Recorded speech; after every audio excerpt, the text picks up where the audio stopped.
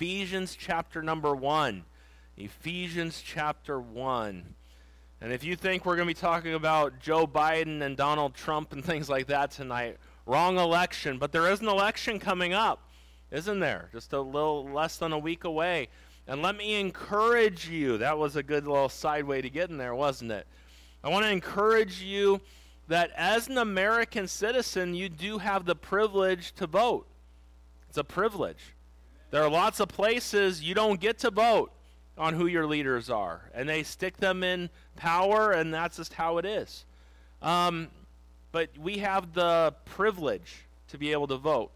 And I would encourage you to take your privilege that you've been given and to vote biblically.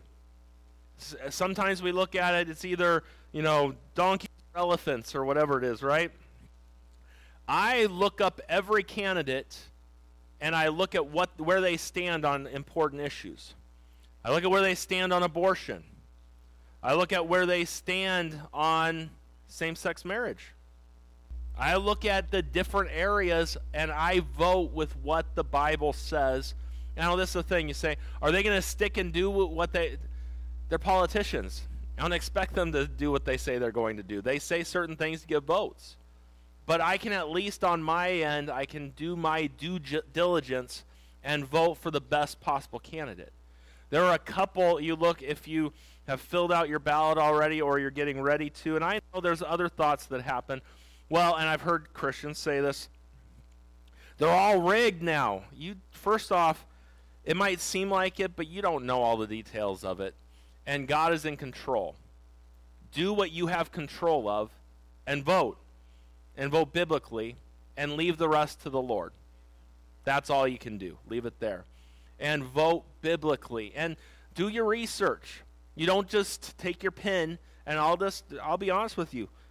And I am a conservative. I'm a strong conservative. More conservative than most of those that I would vote for. But it's the best option on some of those things. But just because, I'm using myself as an example here. Just because it says Republican doesn't mean that they're a great person to vote for. God's given you this thing called Google. You can know anything you want to know about anybody that's running for office. And you can see what they say, where they stand on topics and issues. And you say, but that takes time. I know, we don't like that, do we? We want everyone to do all the work for us. And if that's you and you want everyone to do the work for you, if you go back a couple weeks ago on my Facebook page, there's a pastor here in town that is big politically, Jack Hibbs. I like him. And some people don't like him as I like him. I like his stand for opening up church. I like the guy. And I don't know if I could put up with that all the time, but I like him a lot. And he went through and he put his recommendations for voting. You say, well, and I shared his recommendations. But did you know before I shared his recommendations, just because someone else says these were good, I actually went through and I typed in Google every single person and looked up where they stood, and then I put it up because I agreed with it. So it's a good thing. And so the election next week, you say, one thing I do know, and this is what I'm grateful for, do you realize no one's voting on if God is still God?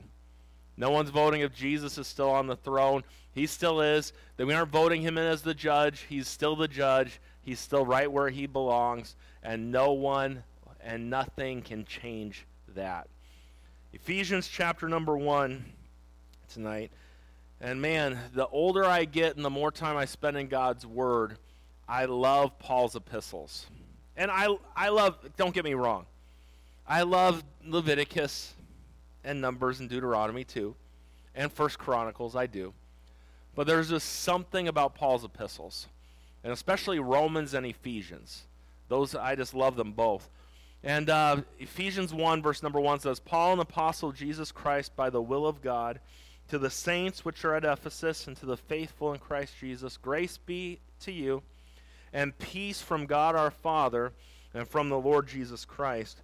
Blessed be the God and Father of our Lord Jesus Christ, who hath blessed us with all spiritual blessings in heavenly places in Christ, according as he hath chosen us in him before the foundation of the world, that we should be holy and without blame before him in love. And then, man, Paul goes even further, having predestinated us. Lord willing, next Wednesday night, we're going to look at predestination and free will together next week. That's where we're going to be. And these are big topics. I'll tell you, there are many people that for sake of time, I'm not going to go too deep into the history of it and everything else. But we just celebrated a few days ago. Some people called it Halloween. Some people call it Reformation Day.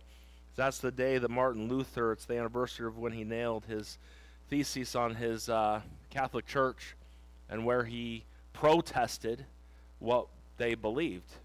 And the just shall live by faith, Romans 1:17. During that time, there were protesters that came out. One of them was a man by the name of John Calvin.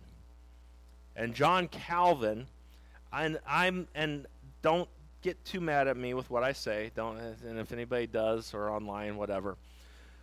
But I do not think that he was a bad man trying to create bad things. My personal opinion, you hear that, personal opinion is, he tries to explain some things about God that we'll never be able to answer. And there are some, you got to understand, with God being who he is, you're never going to answer everything about God. And I know there are a lot of people, I want answers to my questions. When it comes to God, you will not have all of your answers. You just won't. That's where you walk by faith and not by sight. And is that a cop-out for things? That's not a cop-out. It's the truth. When you have someone who is so far superior to us and not even on the same level, you're not going to understand it all. And I think he went a little too far on some of his thoughts. But one happened, and there are many people that have different ideas. We're a Baptist church. And one of the things that happens throughout time is, sometimes we lose sight of those things. It used to be that a Baptist church, there was things that a Baptist church stood for. And we stand for those things. I am a Baptist because of what a Baptist stands for. Some people are just a Baptist now because, I go to Victory Baptist Church, so now I'm a Baptist. But they really don't know why they're a Baptist overall. And I know you say, well, it doesn't matter if I'm Baptist. What matters is that you know Jesus Christ is your Savior. That's the most important thing. But I will tell you this. If you want to be and this is the thing, Baptists, there's a lot of different Baptists out there, a lot of different thoughts out there, a lot of things wrong with Baptists, just like there are any other group, but I'm a Baptist for a reason, by conviction, and the stand that Baptists take on certain topics. And so if we were to go back and look at when did the Baptist church start, you have some Baptist wackos that would say it goes all the way back to John the Baptist. And, okay, you want to say that. I know his name's John the Baptist. I get that. He was John the Baptizer. And then I've heard people say you can trace it all the way back to John the Baptist and then the time of the apostles, and there's been a Baptist line all the way through. And they mention groups like the Paulicians. They mention other groups, the Waldensians later on. They mention a lot of groups that we would look at a lot of their doctrines and things and be like, so I'm not one of those that's going to say a Baptist church has always been around. There have been Bible-believing Christians for a long time. That's what a Baptist should be. And I'll tell you this, if Baptists want to go a different direction than what the Bible says, I'll gladly drop being a Baptist and I'll just be a biblicist. That's what I am. But I am a Baptist. There's a reason why I am. And so at some point, they started calling this group of Christians the rebaptizers. They called them the Anabaptists. That's really the earliest definition we have for a Baptist. And so because what happened was in the Catholic Church, you would get sprinkled, right? And for a long time, the Catholic Church was the dominant, and this is the thing, there were always Bible-believing Christians around, but the Catholic Church was the dominant religious force. And they would go into cities and want to see your papers that you've been sprinkled. They would actually do that. And so with that thought, so when someone came to Christ biblically, and after they got saved, they would get scripturally baptized and go underwater. And do you know that many Baptists, there are many Catholics that drowned Baptists because of where they stood. Many Catholics have murdered many Bible-believing Christians throughout the ages. And I'm not saying that there are a lot of good people in that today, in that religion today. They don't get all that. That's why an old school Catholic would never come into a Baptist church. They would never. But nowadays they don't know the difference. They don't even get it. And I think that's great. Maybe we can get the gospel to them. Christ alone. Not the Pope, not your father, and not a sprinkling, but Christ and Christ alone. And so baptism's a big deal. But when you had these churches come out of the Catholic Church, their doctrine started to build. And John Calvin, it's where we get the idea of Calvinism. Now, Calvinism, I could break it down, and maybe sometime I'll go deeper into it. Basically, you think of the word tulip, and you can get the 5 points of Calvinism. I would say a 5-point Calvinist will probably not try and lead people to the Lord. I believe a 4-pointer will. I do think that some of the stuff in Calvinism is good, but there's also some that is not. But in 1689, there was a group of Baptists that started their own sect of Baptists, and they got the Baptist Confession of 1689. And what it did was it took the ideas of John Calvin and Calvinism and brought them into the Baptist world. Because there were things, and I'm not going to go into all of it tonight, but there was a reason why a Baptist and a Calvinist didn't get along very well. In fact, did you know, I'll just give you this and then we'll move on. But do you know the one thing that the Catholics agreed on with the Lutherans, Martin Luther and John Calvin, that you got your Presbyterian, do you know the one thing they all agreed on? The fact they hated the Baptists. They did. Literally, and you can laugh tonight, but literally John Calvin, Martin Luther, these men, they still hated Baptists so much, they persecuted them for their stand on baptism and things. And so we look at this tonight, and so 1689, the Baptist world got introduced to Calvinism in it. Now we would say tonight, and you look back at a lot of great Baptist preachers of old, one of the greatest we would look at would be like a guy like Charles Spurgeon. Charles Spurgeon had a lot of Calvinism in him. I have a lot of people that don't like it when I say that. I had a pastor a while back, I was somewhere, and he came up to me out of nowhere. He's like, "What do you think about Charles Spurgeon?" I said, "Oh, you mean the good Baptist that was also a Calvinist?" Oh, he ripped me a new one for about 25 minutes on that thought. But it's true, and you listen to his words. And so one of the areas that's been the biggest debate would be this area of election, being chosen by God. What Calvinism believes is that God has chosen some and others he's rejected. There is no free will when it comes to salvation. Only God's elect are the ones who get in.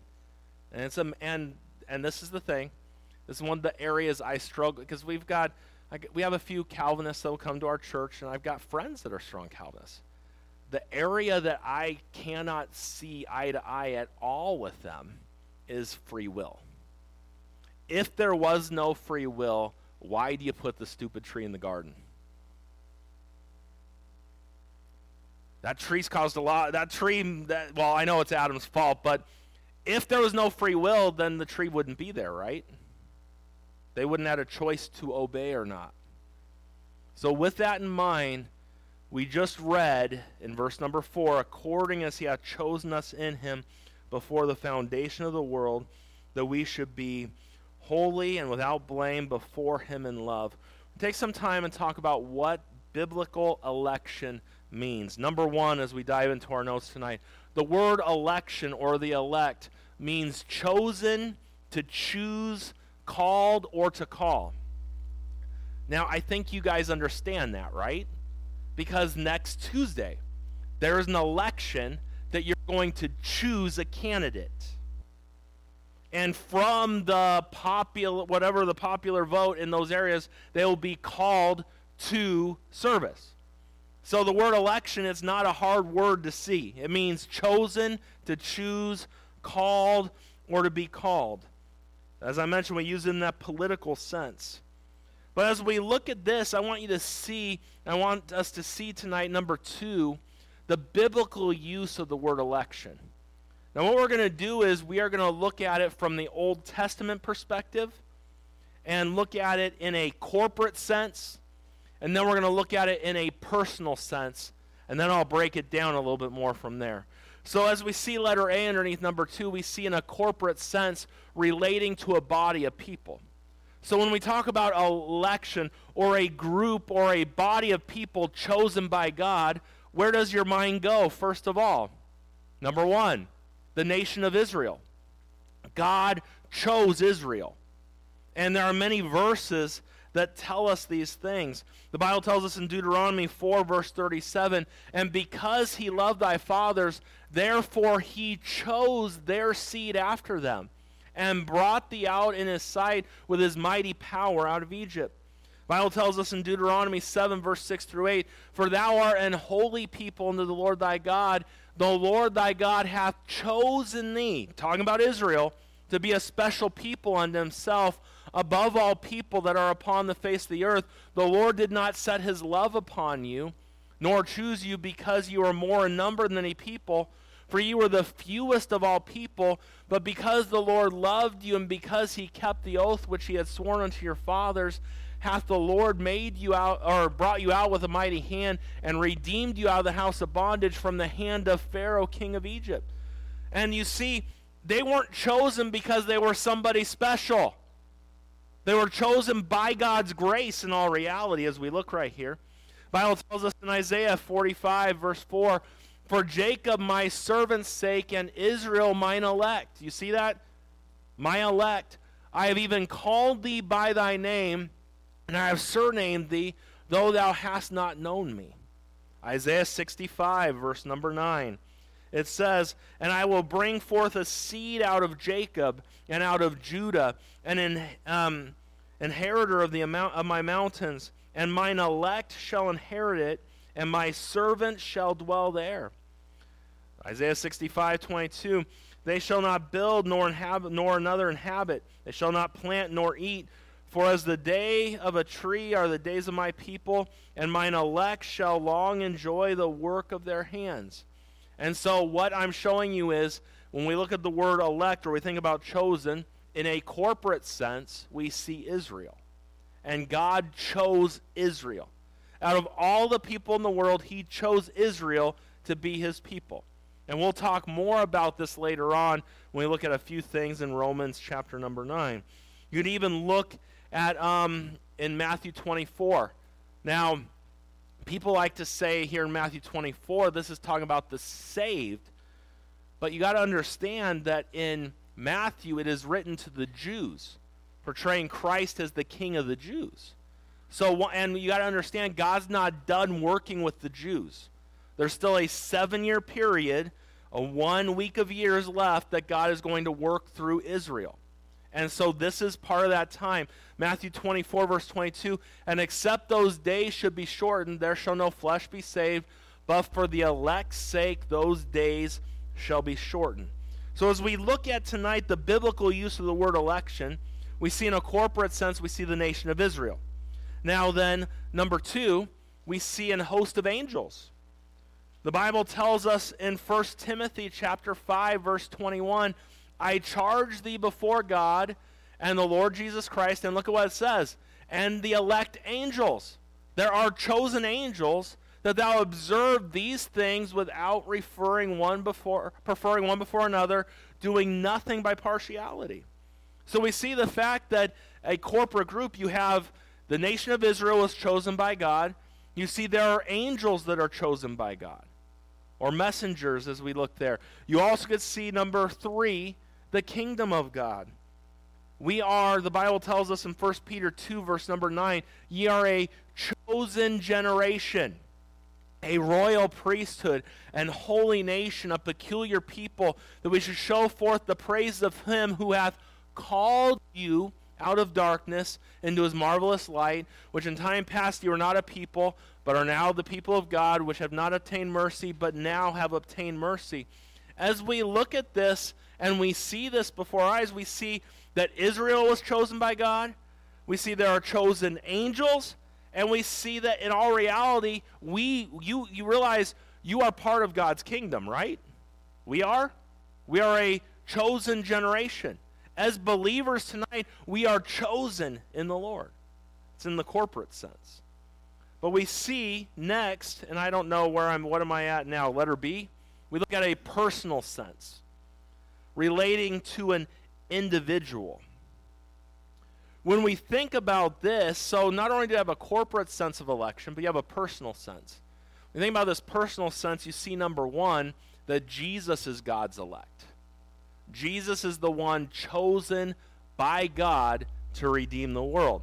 The Bible tells us in Isaiah 42, verse number 1, it says, "Behold my servant, whom I uphold, mine elect, in whom my soul delighteth. I have put my spirit upon him. He shall bring forth judgment to the Gentiles." The Bible tells us in Matthew 12, verse number 18, "Behold my servant, whom I have chosen, my beloved, in whom my soul is well pleased. I'll put my spirit upon him, and he shall show judgment to the Gentiles." Jesus referring to himself right here. The Bible tells us in 1 Peter 2, verse number 6, "Wherefore also it is contained in the Scriptures, Behold, I lay in Zion a chief cornerstone, elect, precious, and he that believeth on him shall not be confounded."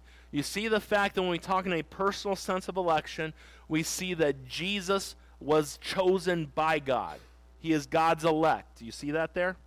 Okay. We see number two, that believers are God's elect. The Bible tells us in Romans 8, verse number 33, "Who shall lay anything to the charge of God's elect? It's God that justifieth." We looked at this verse last week. The Bible tells us in 1 Corinthians chapter 1, verse 26 to 28, "For ye see do you see the word calling? You see your calling, brethren. How that not many wise men after the flesh, not many mighty, not many noble are called. But God hath chosen the foolish things of this world to confound the wise. And God hath chosen the weak things of this world to confound the things which are mighty. And the base things of this world and the things which are despised hath God chosen, yea, and the things which are not, to bring to naught things that are." And if those verses don't confuse you a little bit when you read them all, just read it a few times and it can confuse you a little bit. Colossians 3, verse number 12 says, "Put on therefore as the elect of God." Do you see how we are the elect of God? "Put on holy and beloved bowels of mercy, kindness, humbleness of mind, meekness, and long-suffering," as the elect of God. The Bible tells us in 1 Thessalonians 1, verse number 4, "Knowing, brother and beloved, your election of God." James 2, verse number 5, "Hearken, my beloved brethren, hath not God chosen the poor of this world rich in faith, and heirs of the kingdom which he hath promised to them that love him?" 1 Peter 1, verse number 2, and we're going to talk about this verse a lot in a few minutes. "Elect," or chosen, "according to the foreknowledge of God the Father, through sanctification of the Spirit, unto obedience and sprinkling of the blood of," some of you thought, "Oh, the sprinkling." No, sprinkling of the blood of Jesus Christ. "Grace unto you and peace be multiplied." We could look at the fact that not only has God chosen in us as believers, but you go number 3 there in the list. There are various individuals that God chose. God chose Moses to deliver the children of Israel. God chose Abraham to start his nation with. God chose David to be the king. God chose individuals, and there's various individuals that he chose. And then you also got to realize that God has also chosen various places. You know, why is Jerusalem so special to God? That city it's an important city. And you look at the news and different things, that city still, it's brought up all the time.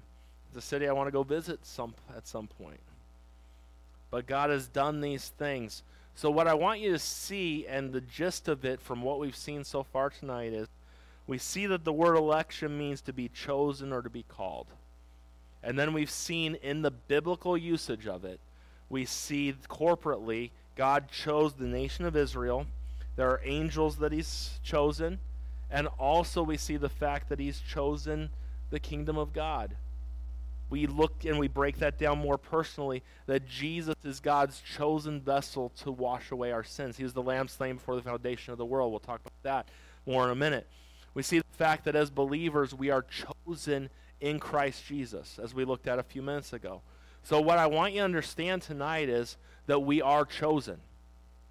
So when you look at that, obviously what you're going to think is, so like tonight, if I'm going to have someone come help me up here, I'd be like, all right, I want Brianna to come up here.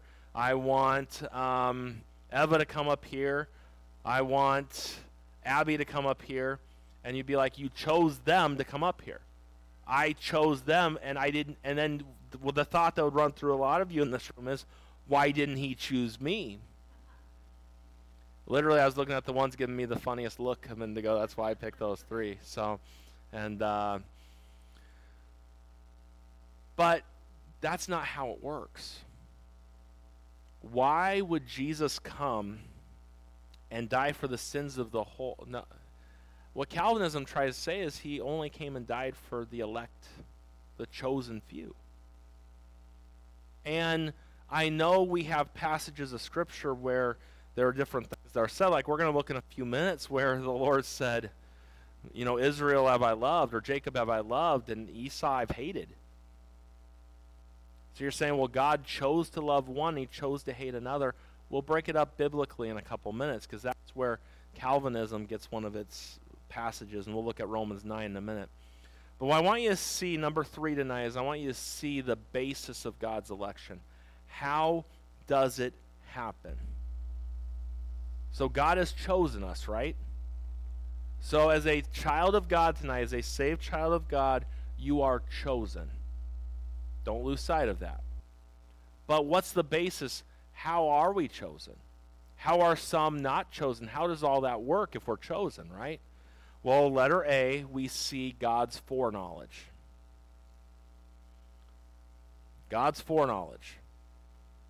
God's foreknowledge plays an important part in our being chosen. Now look with me at 1 Peter 1, verse number 2. Look at what it says.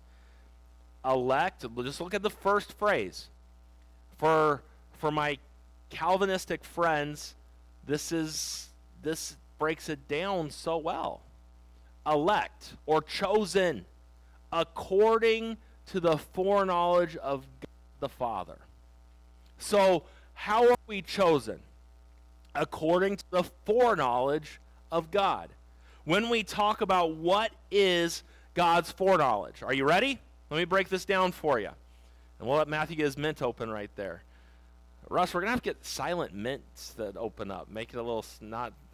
So I opened one during prayer earlier, and I'm like, I wonder if everyone can hear me when I'm doing that. And I'm just teasing. It's nice of Russ to bring mints for everybody. But I really think he does it because he thinks everyone's breath needs help. I think that's really what he does. And then if he gives you a lot, it's because your breath is really bad. And he gave me like 6 or 7 tonight. So I get it. I get it, Russ. And so when we think about this, think with me for a minute. God is all-knowing. Am I right on that statement? He's omniscient. So this is the thing. Back before he ever created Adam and Eve and placed them in the garden, God knew everything about them. God knew when they would mess up, when they would sin. God knew all the details of it. Since God is all-knowing, and he's omniscient is the word that we would use, being all-knowing, that means he knows everything. Like tonight, you in this room, we know nothing. Think about this right now. We think the church is going to get over at 7:30. We think. I don't know that for sure. And none of you know that for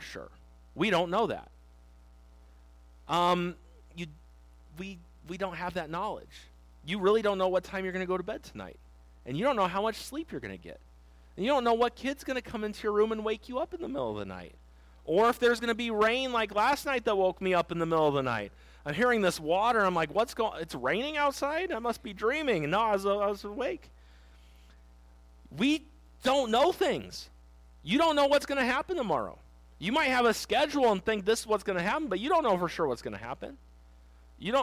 Today, my sister, she needed help with going to an appointment. She said, it will be fast. It'll be fast if you just help me get there. And I helped her get there. We got there. And an hour into it, I get a text from her. It's probably going to be 2 to 3 more hours. Yep, fast. And for a doctor, that is kind of fast, isn't it? And then later on in the day, my parents had a test done a couple weeks ago, and so the doctor calls me with the results. They said, we're going to call you at 2:50. So I made sure that around 2:50 I was going to be at a good spot. I'm driving the car, and Kaiser Permanente is calling me at 1:22. I answer the phone call. They're like, hi, we're calling early. Oh, no kidding. No kidding. You don't ever do anything early. I was expecting to be late. And so we talked on the phone while I was driving. I have it over my speaker, whatever, got it all done. But I had a plan for the day. My plan did not happen because I don't have foreknowledge. The Lord knew what was going to happen all day long today.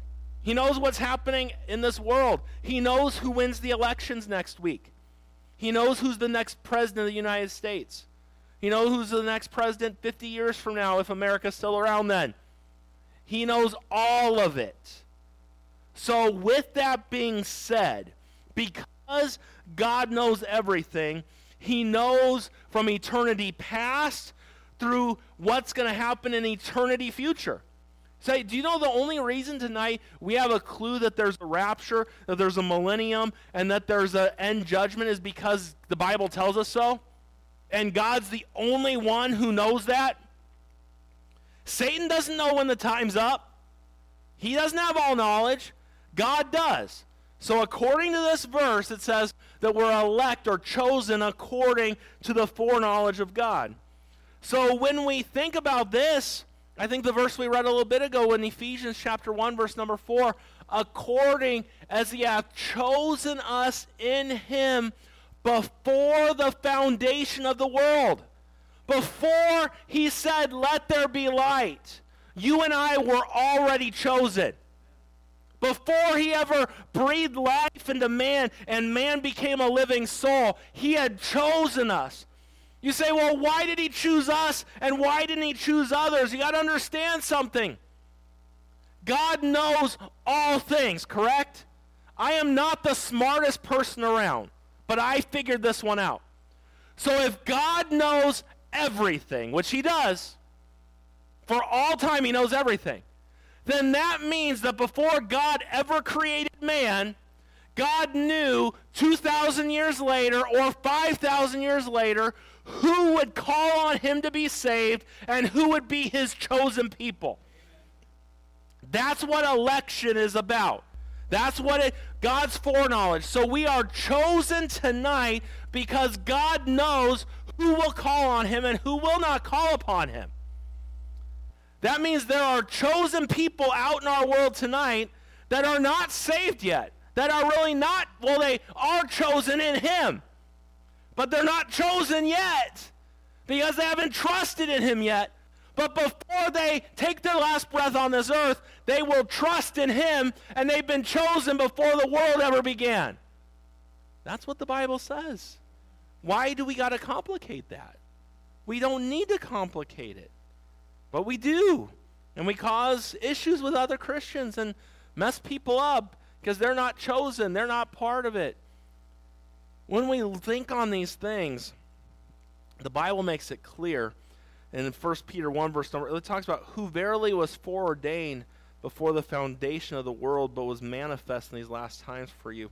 Think about Jesus in Revelation 13:8. And all that dwell upon the earth shall worship him, whose names are not written in the book of the life of the Lamb, slain from the foundation of the world. So you see that before Jesus ever died, Before man was ever created, God knew that Jesus would have to die. And he was the lamb that was slain before the foundation of the world. God doesn't dwell in time like we do. That's a whole nother lesson I could give you there. We're stuck in time. God's in eternity. A lot more that could be said there. But what I want you to understand is this. In eternity past, a sovereign, all-knowing God chose or elected to do these things. First of all, he elected or chose to send his only begotten Son in the world to die for the sins of mankind. And then he elected or chose to save any and all who would put their faith and trust in his Son, Jesus Christ. That's what election is all about. He did not just choose individuals. He didn't reject some. People reject him. It's a choice that is made. In God's omniscience, God knew that man would sin and mess up. So he determined there to send his Son to die on the cross for the sins of the world. And anyone who has put their trust in him in their lifetime are chosen by him and not rejected. When we look and we think about those things, there's a lot more that I could say, and a lot more verses I could give you as well. We need to keep on moving. We see, as we talk about the basis of God's election, we see God's foreknowledge. We also see God's calling. And so what do you mean by that? There are two verses, and I wrote them there out for you. It says in Matthew 20, verse 16, and in Matthew 22:14. Context matters with the Bible and verses. So this is mentioned in both passages. So Matthew 20, verse 16 says, "So the last shall be first, and the first last. For many be called, but few chosen." Then in Matthew 22, verse number 14, it says, "For many are called, but few are chosen." Now, when we look at this, look at what many are called. All are called. But not everyone receives it. Not everyone wants it. The first one in Matthew 20 was a parable about being a servant. Matthew, the second one in 22, is a parable about salvation. But as we look at it, we see that it was issued to all, but it was only effective on those who accepted the call. We see the Bible makes it clear that God's call is a universal call. Acts 2:39, For the promise is unto you and to your children and to all that are afar off, even as many as the Lord our God shall call. That call is made for anyone. God isn't willing that any should perish, not just the ones he's chosen. He's chosen all those who have trusted in him. The Bible says in 1 Corinthians 1, verse 24, "But unto them which are called, both Jews and Greeks, Christ the power of God and the wisdom of God." And then we see number 3, when we talk about the base of it, it's God's grace. It's God's grace. There was nothing special about the children of Israel. Why God picked them. We read earlier, remember? We read in Deuteronomy chapter 7, verse 6 through 8. "For thou art an holy people you're a separated people, and the Lord thy God hath chosen thee to be a special people unto him above all the people that are upon the face of the earth. The Lord did not set his love upon you, nor choose you, because you were more in number than any people. For you are the fewest of all people."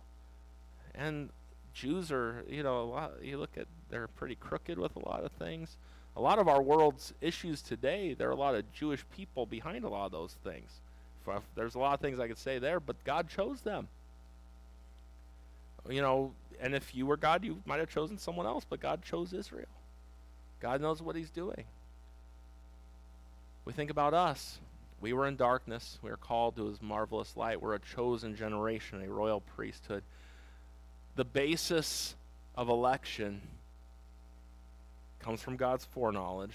God's calling God's grace.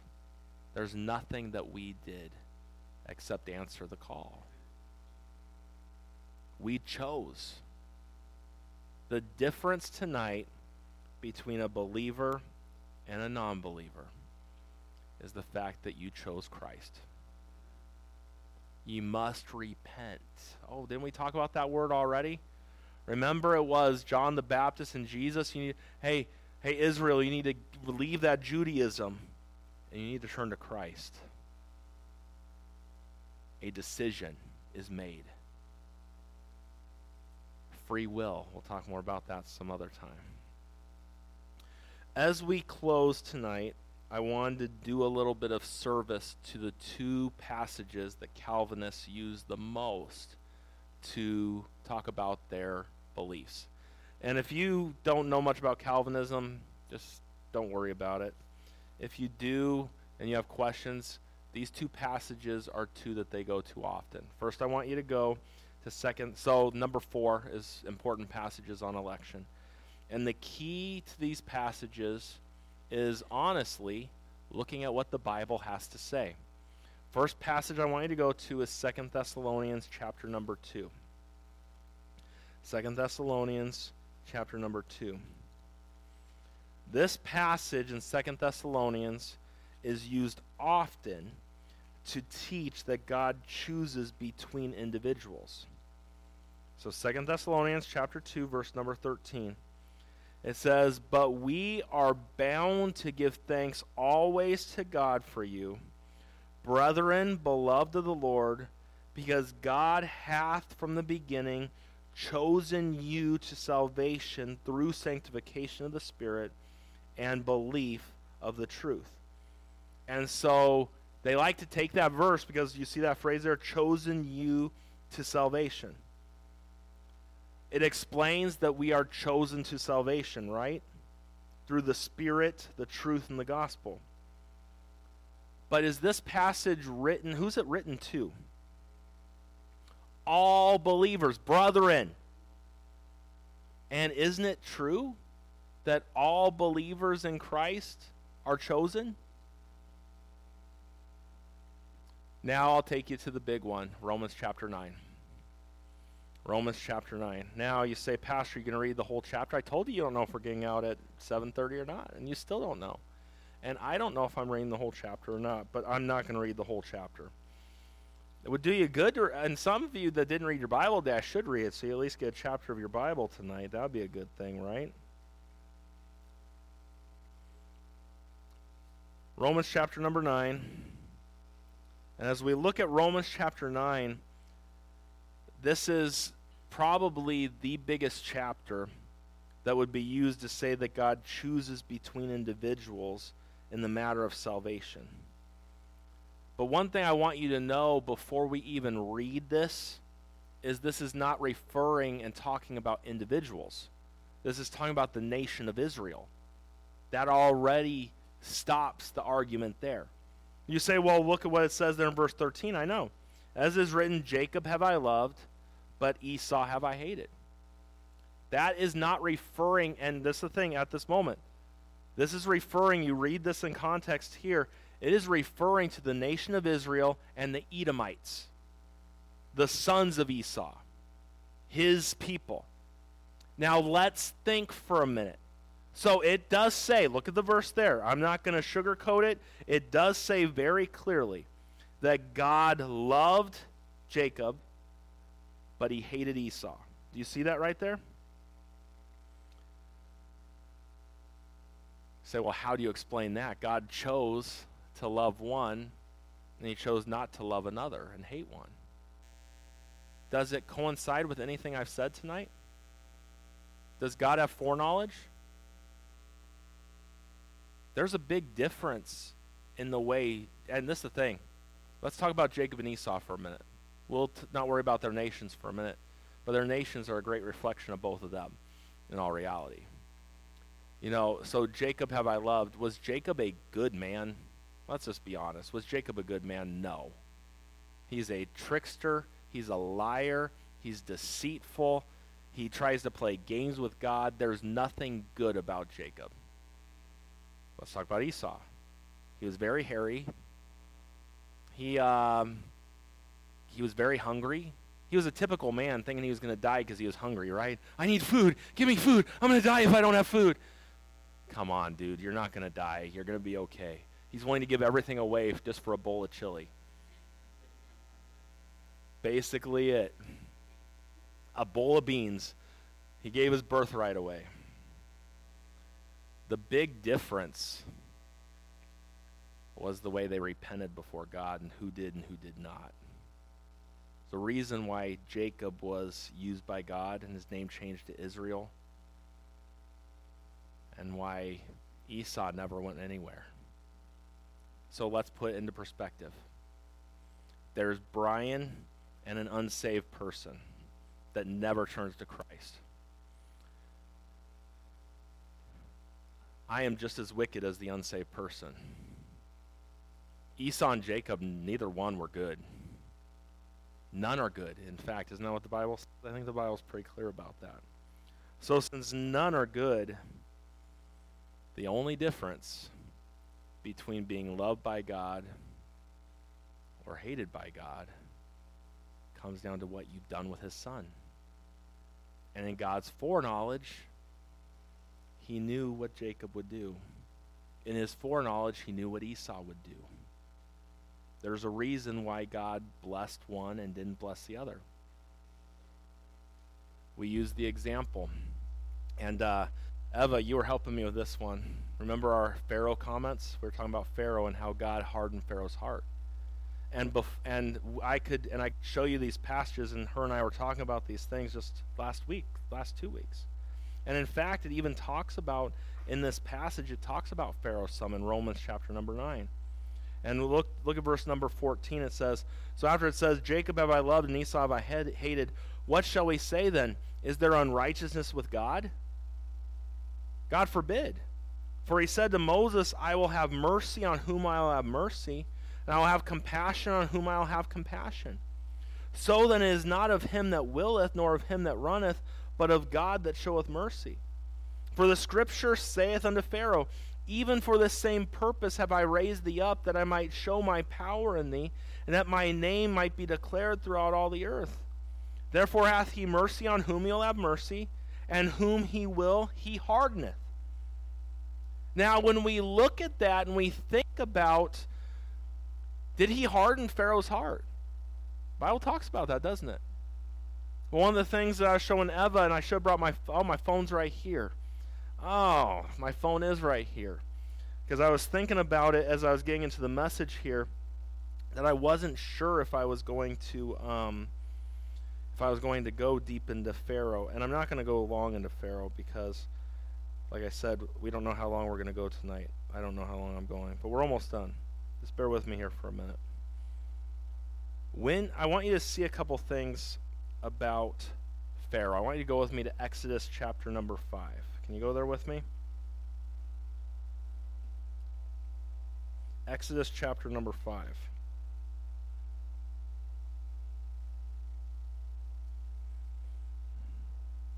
Actually, go chapter 4. Exodus chapter 4.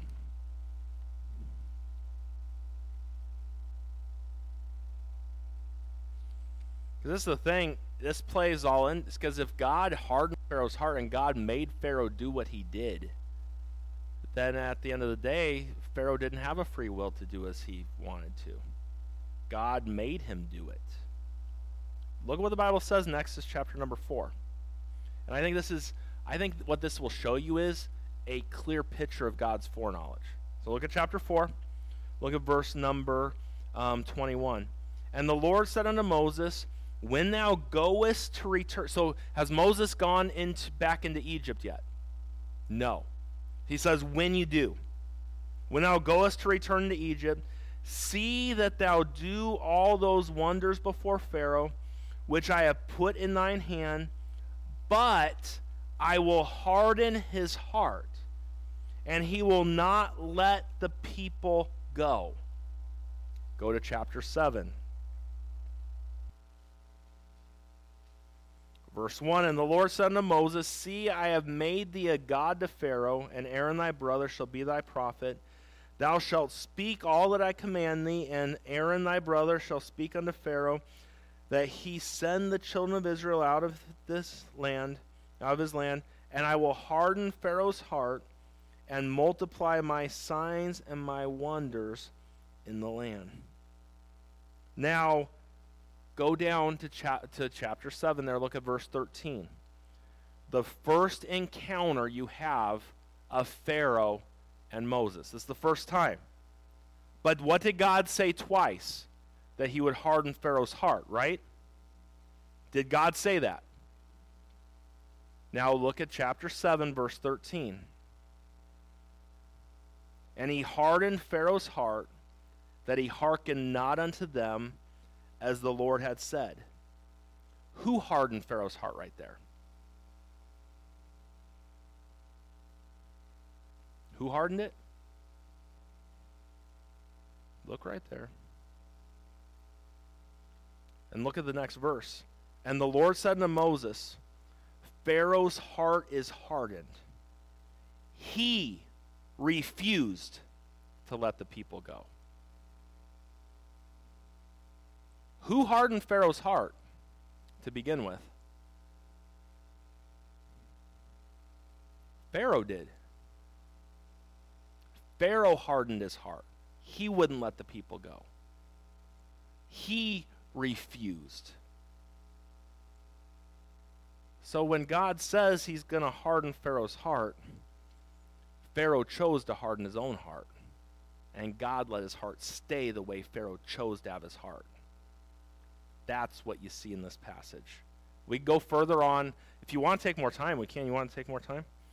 We take more time. You could look at chapter 7, verse 22.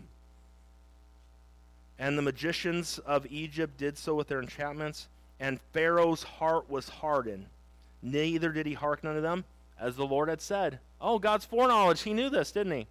He did. Look at chapter 8, verse 15 with the frogs. But when Pharaoh saw that there was respite, he hardened his heart, and hearkened not unto them, as the Lord had said. Chapter 9, verse number 12, it says, And the Lord hardened the heart of Pharaoh.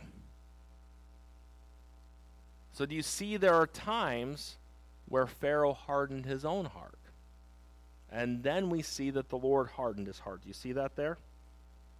We could look at chapter 9, verse 34.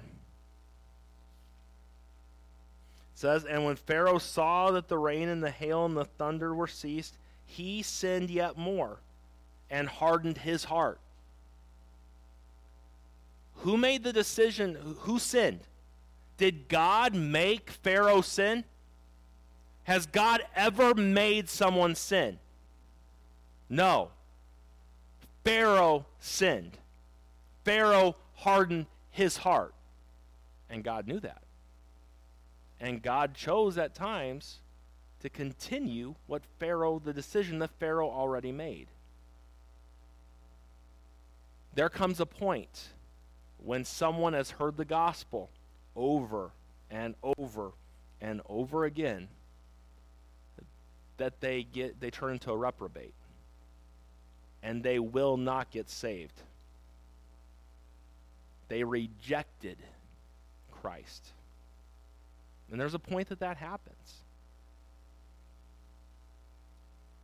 What we look at and what we see is that if we were to go through all the plagues tonight, in we hear 4 times that God hardened Pharaoh's heart, and 6 times that Pharaoh hardened his own heart.